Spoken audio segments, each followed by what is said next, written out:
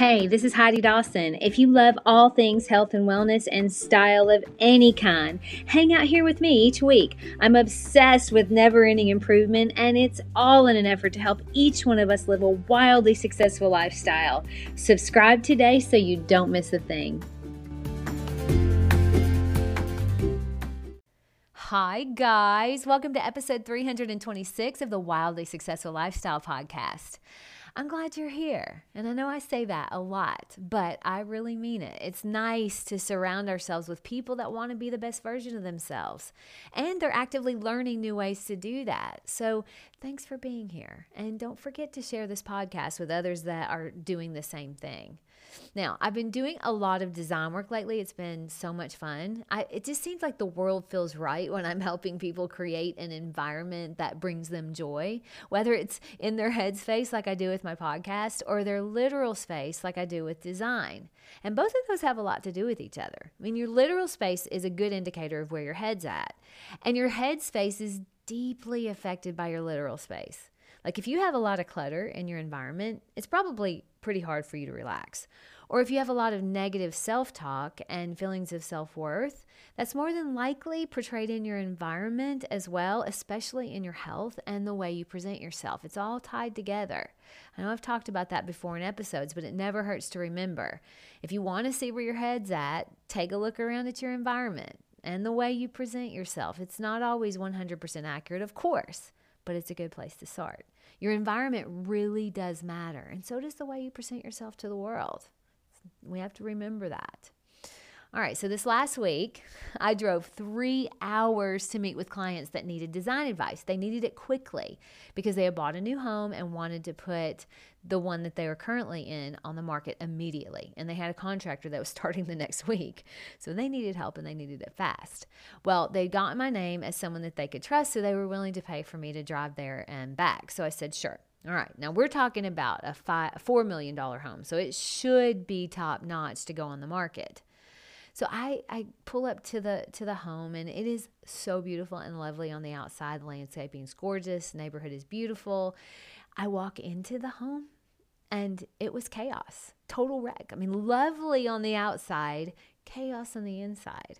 They had bought this house sight unseen. So once they got to it and they saw it, they realized they didn't like it at all. And so they ended up never really doing anything to it, knowing that they were going to move as soon as they could find another house. Now, I didn't have this knowledge going into that. They just said they needed to know what to do to have it market ready.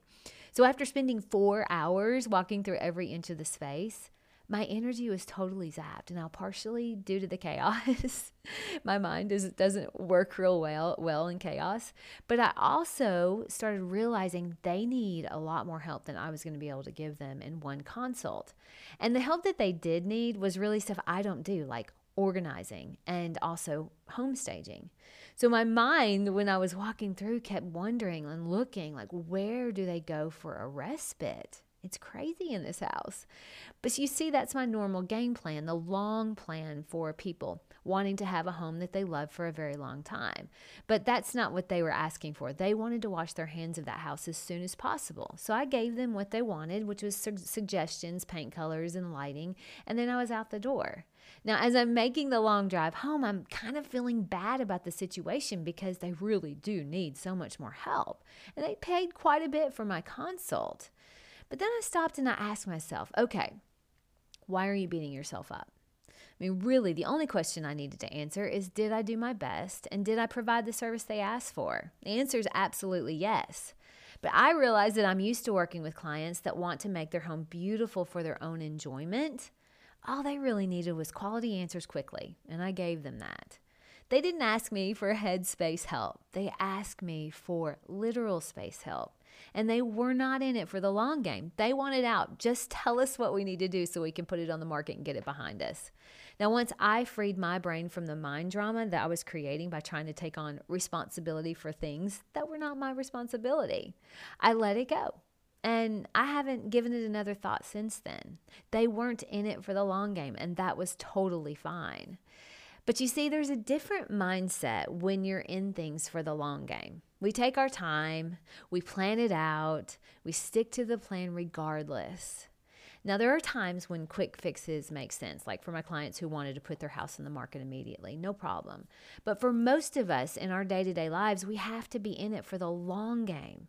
We have to be there for the long-term gains. If you're always looking at things from a quick fix, you're going to constantly struggle with long-term gains. It's just how it is. I mean, there have been times, for instance, when I've been at the gym and my workout was just subpar. Maybe I was tired, or for whatever reason, my workout was not good.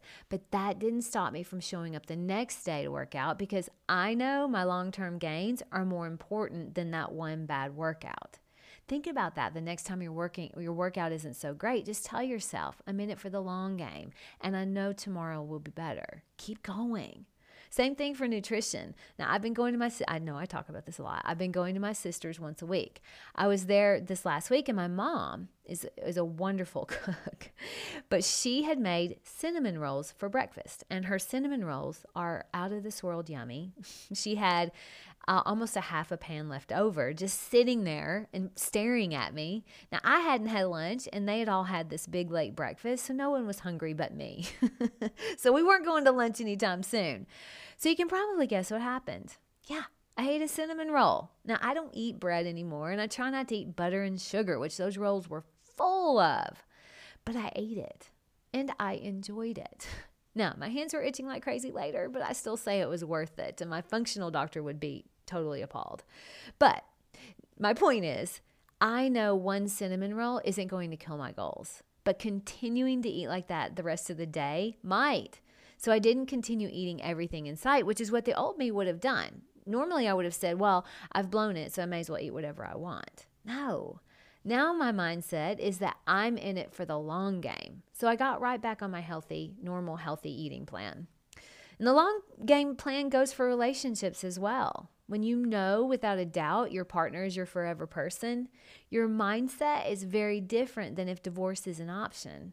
When you're in it for the long term, if you have an argument, you work it out. We all have bad days. Now, don't be staying in a toxic situation, but if your relationship is overall great, you don't throw in the towel when someone's going through a hard time. You work through it. When we know we're in it for the long game, our mindset is different. Little setbacks don't completely derail us. We get right back on our plan and we stick with it. We are human after all, right? So the long game actually changes your mindset. We would love instant gratification, but we know the long game's more important.